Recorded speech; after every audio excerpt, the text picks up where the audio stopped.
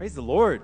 Man, God is faithful. He promises where two or three gather, there he will be in their midst, and he's making good on that promise today. I'm so thankful for this tangible sense of God's presence that we're experiencing right now.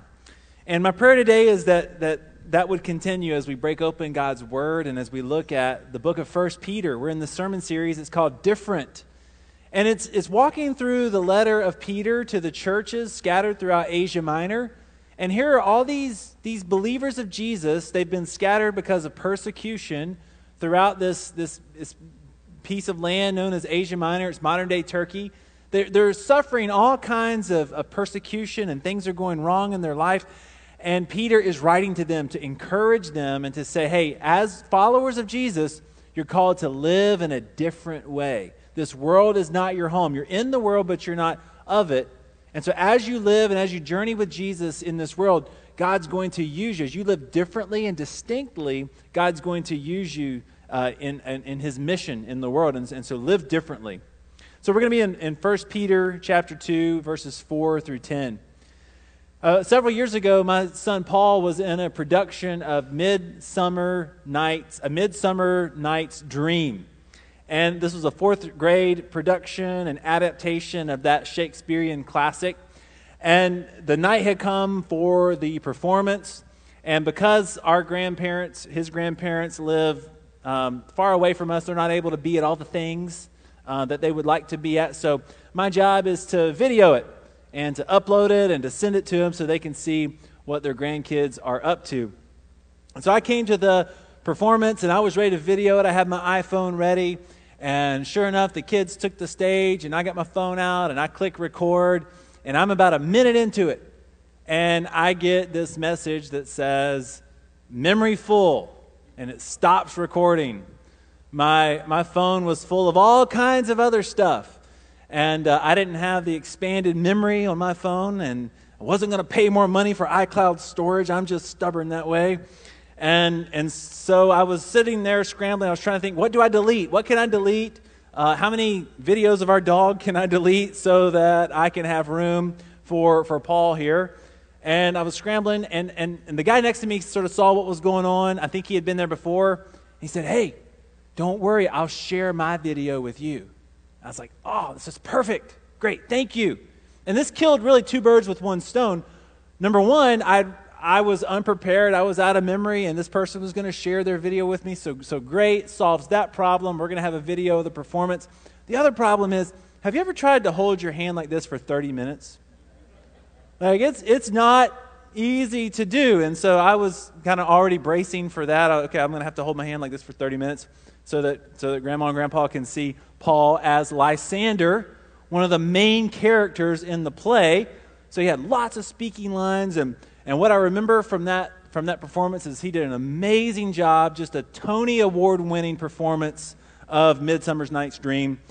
And so at the end of the performance, the gentleman shared the video with me, and I get home, and I'm going about the work of uploading it so that grandparents can see this just great, phenomenal job that Paul did in this production.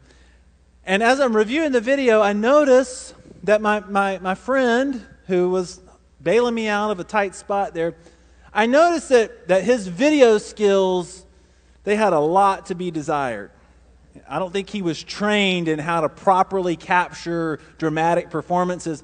In fact, the entire video was an extreme close-up zoom of his kid. There was literally no other context. His kid was part of the Athenian chorus. They had like 3 lines, and they all said them together.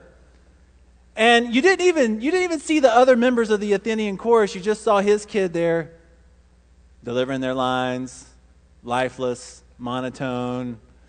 Nowhere near as great as Lysander, who did an amazing job, but it was just zoomed up on him for 30 minutes. For 30 minutes, you get a zoom in on one kid in the Athenian chorus.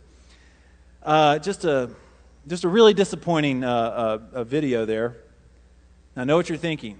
Pastor, you got to be prepared. Come to the performance with your phone ready. This is your fault. This is not his fault. And you're exactly right. but that was an awful video. But what made it awful is that a lack of awareness that this is not a monologue, this is not a one-person production. What gives this thing beauty is context. What gives this production beauty is the fact that it was done with other people. It takes everybody. It takes the person playing Hermia and the person playing Lysander and the Athenian chorus. It takes all of them to make it a great production. And so you want to see that full picture, right? But here we are zoomed in on one character in the Athenian chorus. And I think that's a little bit of a parable about how we think about faith. Who we've been called to be in Jesus is special. You hear what Peter's saying there. You're a chosen people, a royal priesthood called out of darkness into wonderful light. It's pretty special what God does in our life when He transforms and He changes us and we come to Him in salvation. But it's not something that we embrace by ourselves or individually. It's in the context of a community. It's in the context of this overall picture of what God is doing to save the world. But what we struggle with, particularly in an American context, is we tend to think of faith as individual and private. I mean, we gave the world this expression. This emerged from America. Have you accepted Jesus as your personal Lord and Savior? Your personal, your own unique personal Lord and Savior? All to yourself. Have you done that? We gave that to the world. And while a relationship with Jesus is personal, there is an individual choice that we make. It's also in the context of a community that we live this out. There's a sociologist, his name's Robert Putnam, and he wrote an essay in the mid-90s. It's called Bowling Alone. And here was his thesis. He discovered that bowling had never been more popular. Bowling alleys were cropping up all over the country. Revenue in bowling was up. People were buying their own bowling balls, and people were going and bowling and getting better at the sport. So bowling was up. Americans liked to bowl. But what they didn't want to do is bowl in a league. League participation in bowling was way down compared to the 50s. And his thesis is, it's not that we don't like bowling. Here's what we don't like. I don't want to bowl on someone else's schedule. I don't want to bowl with people I don't know. I want to bowl in a way that fits me and what I'm doing. If I join a league, I've got to join at a time that's mutually agreeable for lots of other people, and I just can't do that. There's an important lesson for the church there. It's not that we don't love Jesus. We love Jesus. We love what Jesus is doing in our lives, but we're hesitant to make commitments to His people, this local body known as the church. And are we willing to follow Jesus within the context of a community of people? You see, there is this personal choice that we all have to make to follow Jesus, and the Bible clearly lays that out. But the Bible emerges from a community of people.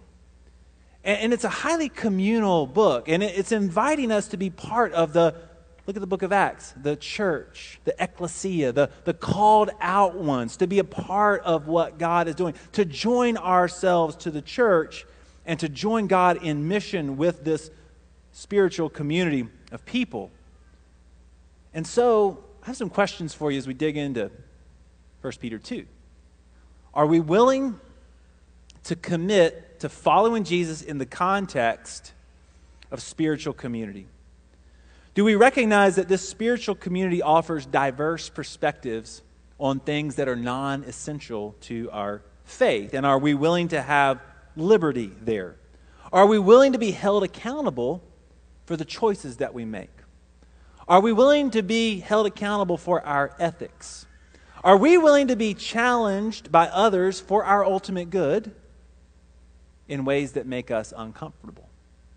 These are all the things that happen when you are in community with others who are also trying to follow Jesus. And oftentimes the answer is no. No, that's not for me. Give me Jesus and a Bible and a mountain somewhere and a cup of coffee, and that's really all I need. But that's not what Scripture calls us to. Peter says you're a royal priesthood, a holy nation, a chosen people. You see, we were created for community, but our world is built for individuals.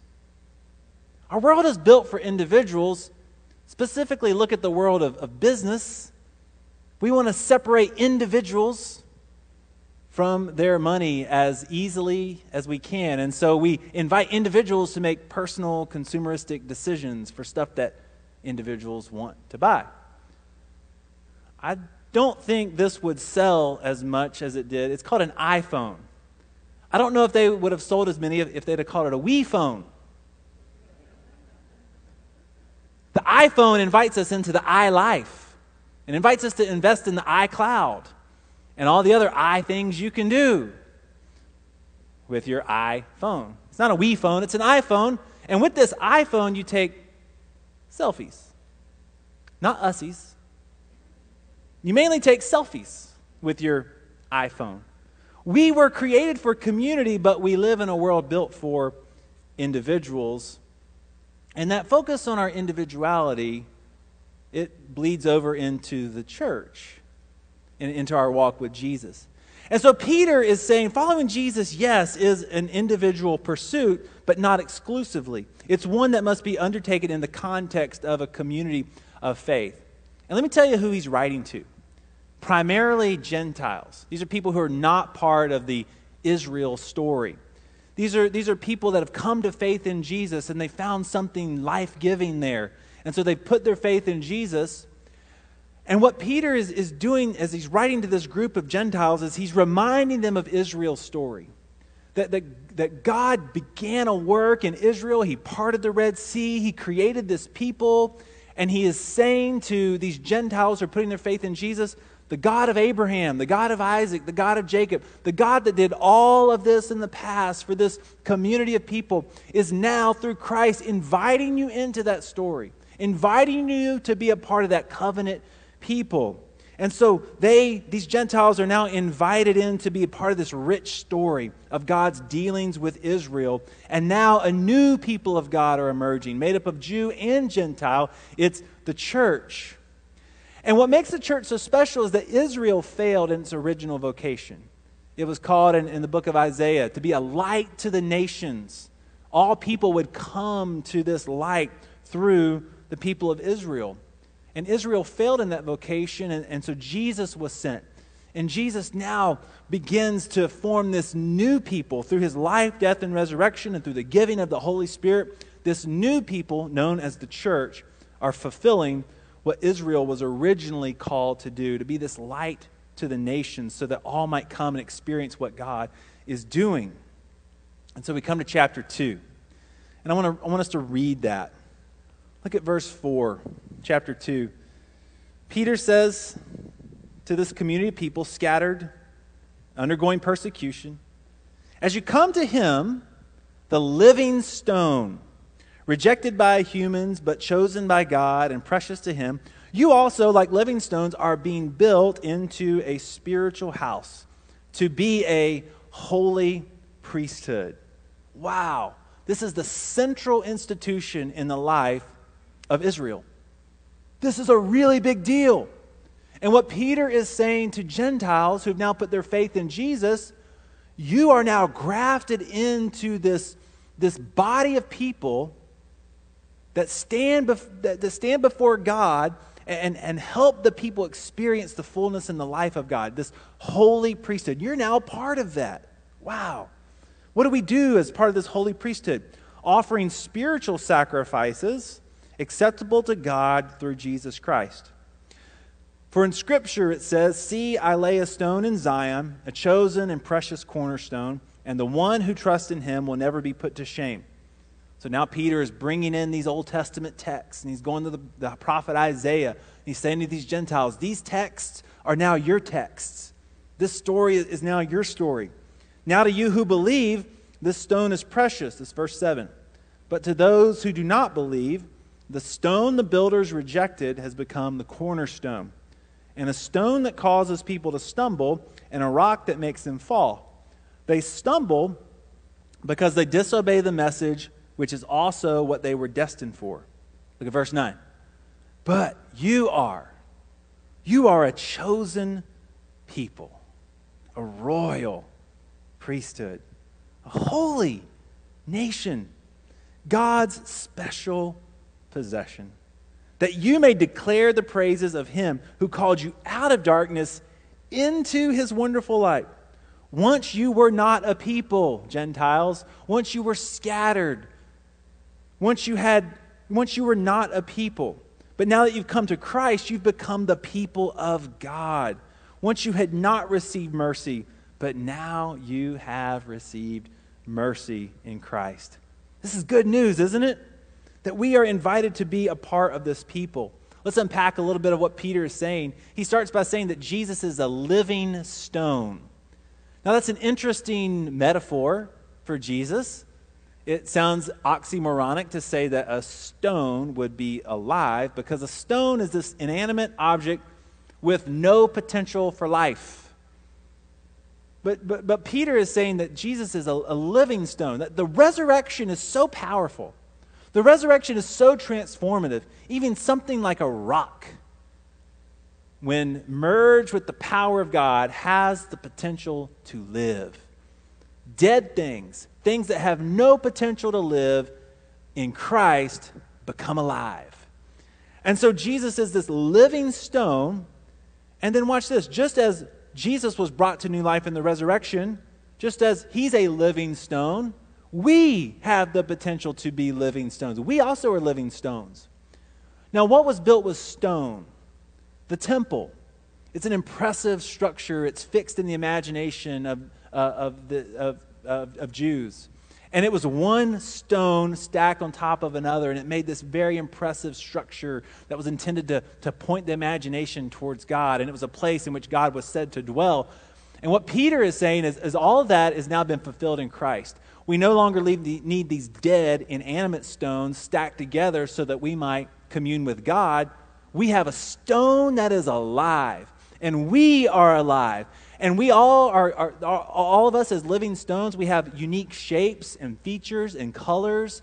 And what God does in his Holy Spirit, he fits all of those living stones together and creates this spiritual dwelling place in which the world might encounter and experience the goodness and the love of God. It's something only God can do.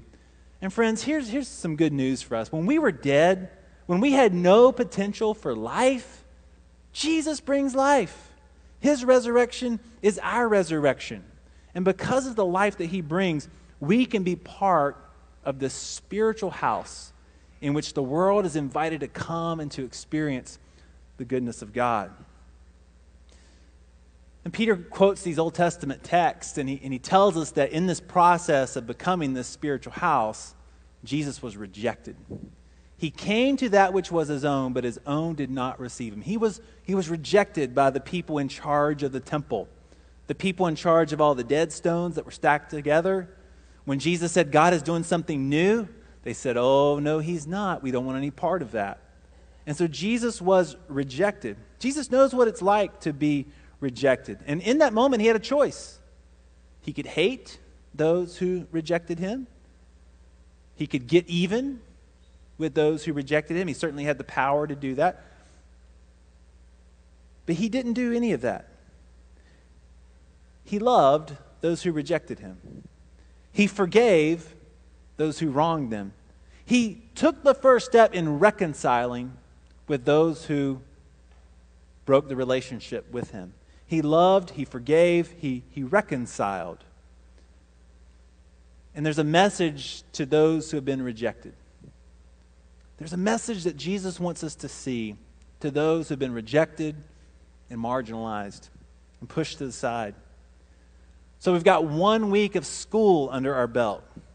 I've got some good news for you. There's only 175 more days of school left. You did it. Man, you're on the downside now. You only have 175 more. Man, Hopefully you've got your summer plans already lined up. This is exciting. But as I was thinking about the kids going back to school this week, it reminded me of my own school experience. And I went to a small school, exponentially smaller than the school that my son goes to, Bentonville High School. And I was thinking about my high school experience, and in our lunchroom, there were groups of people. Even in a small school, even though everybody knew everybody's name, you could go to the lunchroom, and you could very quickly see where the groups of people were. There were the athletes over here. There were the honor students over here. There were the musicians, the artists over here. And I remember not really fitting in any of those groups, really. I sort of bounced between the three, actually, except the honor student group. I never had the credentials for that group. I was back and forth between the artistic kids and the athletic kids. Never could really make up my mind. But there was a fourth group. And this fourth group, I really couldn't pinpoint what brought them together. All I remember is they weren't athletes, they weren't honor students, and they weren't artists or musicians. All I remember, it was like a catch-all group. It was the group where everybody else went. And what they had in common was their rejection by the other three groups. That this group that had been marginalized, this group that had been rejected, found a way to survive and to share life together in the lunchroom. And I was talking to Paul about that, and what I understand about high school these days is not a whole lot has changed. I mean, there's affinity groups. There's just more groups. There's more stuff to be involved in at a bigger school. And so you've got all your different subgroups and all your kids that are involved in different things. And even in the midst of kids being attached with one of these groups where they can rally around, hey, we're the musicians, or we're the athletes, or we're the dramatic group, or well, they're all kind of dramatic, honestly. But we're whatever group it is, there still is that group that is like, really what we have in common is we're rejected by all the other groups. This is what sort of brings us together. And I worry about the fabric of our nation. I worry about this nation of individuals that we live in because people are created for community. We're created to be in relationship with other people. And when we are rejected or when we are marginalized, so often that experience of rejection finds a way of people coming together and having that in common.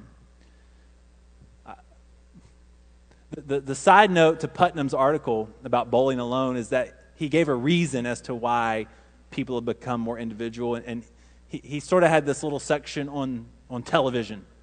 Blamed the advent and the multiplication of television and cable TV on why we've become more individualized. That was like 1995. What would he have thought about social media? Because what's happening in our world is we're becoming more and more individual, we're becoming more and more disconnected from community, and because there's something inside of us that we belong together, we need to fit together with other people, instead of finding that across the street with our neighbor, we're finding it online. We're coming together on megapixels, and there are people that we can find online, and social media does a great job of connecting us with these people. They had the same experience of rejection. They had the same experience of marginalization. And social media can bring those things together. And people end up saying things like, man, this chat group I'm in or this affinity group I'm in online, like those are my people. Those people get me. Those people understand me.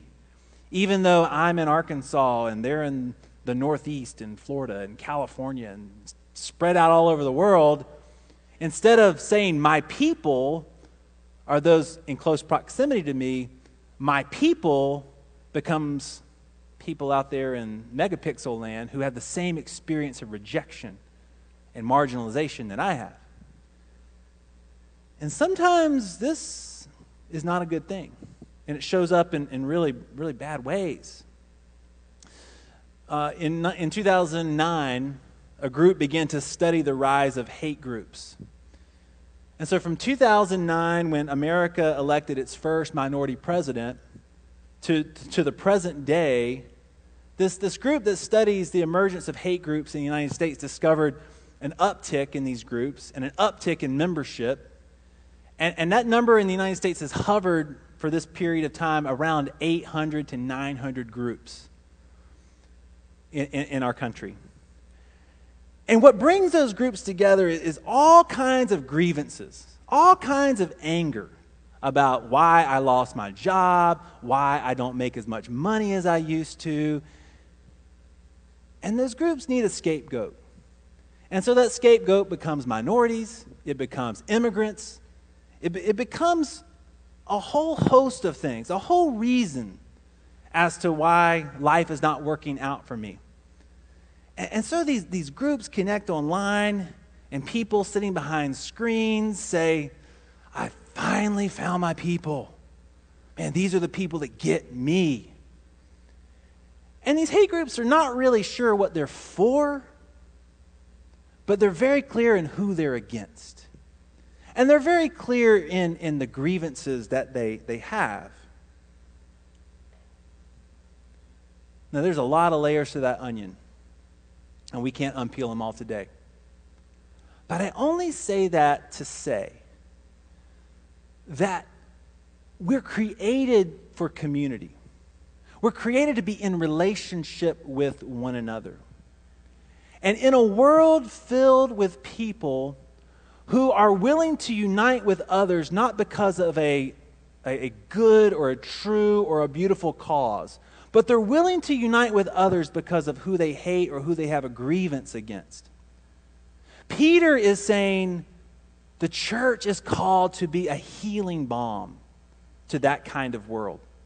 The church is called to be a healing presence to that kind of world. Peter is saying there are people in the world that feel rejected. There are people in the world that are angry. There are people in the world that are marginalized. There's all kinds of anger and hate in the world. And Peter is saying the church is to be this holy priesthood, this royal nation, to stand in the crossroads of all that and to say there is a God that loves you. There's a God that heals your hurt. There's a God that is with you. There's a God that has a plan and a purpose for your life. Let me tell you about my life. I was in darkness. But God called me out of darkness into his wonderful light. And now we stand in the midst of a world filled with hate, and we declare the praises of him who's done this amazing thing in our life. You see, Jesus was rejected. Jesus knows what it's like to be rejected. But friends, know this. This is the gospel. When we were rejected, Jesus chooses us. Jesus chooses us. He says, you are my people. I choose you. And friends, also, when we were living in darkness, Jesus chooses us as his own. When we were living in darkness, Jesus brings us into the light. Jesus brings us into the light. Verse 10, once you were not a people, or verse 9, that we may declare the praises of him who called you out of darkness into his wonderful light. This is who we're called to be. Once we were not a people, but now we're the people of God. Once you had not received mercy, but now you have received mercy. And so, as we finish up today, I want us to understand our vocation. I want us to understand our calling as a church. God calls us to fulfill this vocation, something that Israel failed to do, but now we, through the power of Christ, through the resurrection, through the Holy Spirit that is at work within our lives, we have the potential to reflect the image of God to the world, the character of Jesus to the world. We are a kingdom of priests. We're all priests today. What does it mean to be this royal priesthood? At the end of the day, it means this. To be a royal priesthood means simply this, that changed people, they change people. Changed people change people. You've been changed. You've been transformed. You've been redeemed. You've been set free. You're now part of the royal priesthood. Changed people change people. On Monday, we're going to open our doors to a ministry. It's called the Community Table. We've been open since June. And I love the logo, the symbol that we developed for this ministry. It's a farmhouse table. And the image of table, friends, is the healing balm that our world needs. For all the grievances, for all the hate, for all the misunderstanding in the world, I'm just convinced that if we could get around a table and break bread together, we could work a lot of this out. We could at least have a civil conversation about it. And what the community table does is there are people in our world, people in our community, who they run out of food. They've got this supply of food, and by the end of the week, it's out, and they need something to supplement that. And so we've developed a ministry where people come in, they're welcomed, they enjoy a cup of coffee, they get a shopping basket, they choose what vegetables they want, they choose what canned goods they want, they choose what protein they want. And it's our church saying, the door's open, y'all. Come, fellowship, sit at the table, take what you need, leave what you have, share what you have, but all are welcomed, all are invited. It's a royal priesthood. It's a gathering of changed people who desire to change people for the good. And as we have developed that ministry through the years, I met a gentleman named Kenneth. And Kenneth has been a part of our a food ministry for quite some time, both as a recipient, and he's also helped out a little bit every now and then.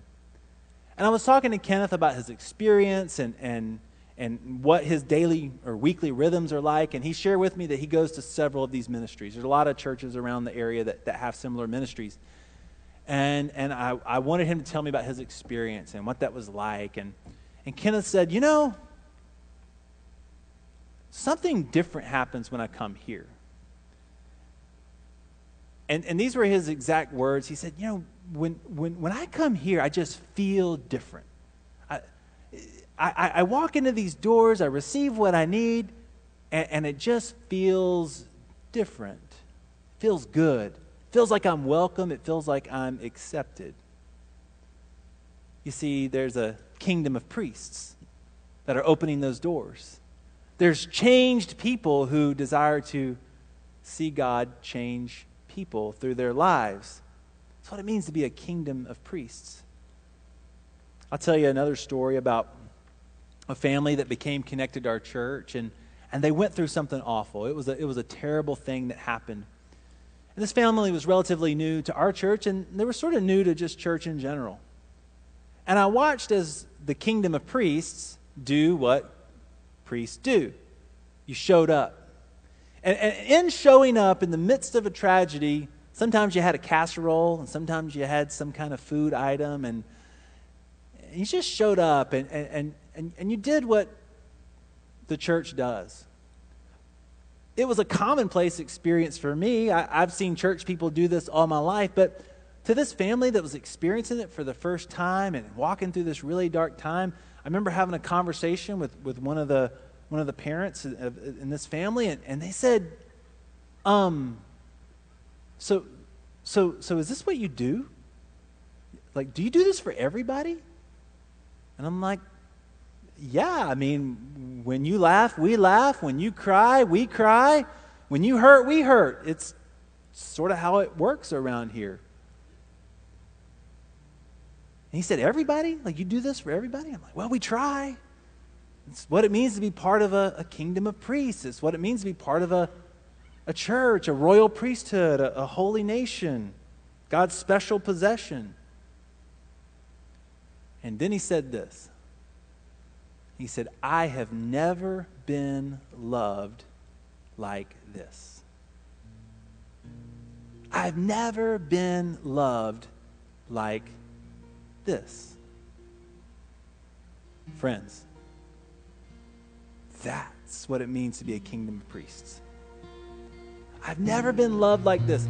to a world that feels rejected, to a world filled with hate, to a world with all kinds of grievances against who knows what, in a world where people just can't get along. Here's Peter saying, but you're not like that. You're different. You're a chosen people. You're a royal priesthood. You're a holy nation. And could we go out into the world and could we live faithfully, live according to God's will for our life? Could we go out into the world and live this way and have the world say, I have never been loved like that? That's our calling today. And I believe we can do that together as a church. And so, could I ask you this question? With you and the Holy Spirit, I want you to just wrestle with this question. Lord, how do you want me to be more engaged in this local body? Like, how do you want me to be more engaged in this local church? Lord, I recognize that I'm part of a kingdom of priests. I'm part of a holy nation. I'm part of a chosen people. I've been changed. And Lord, I want you to use me to change and transform someone else. And so here's the question. Lord, how can I be more engaged with your people?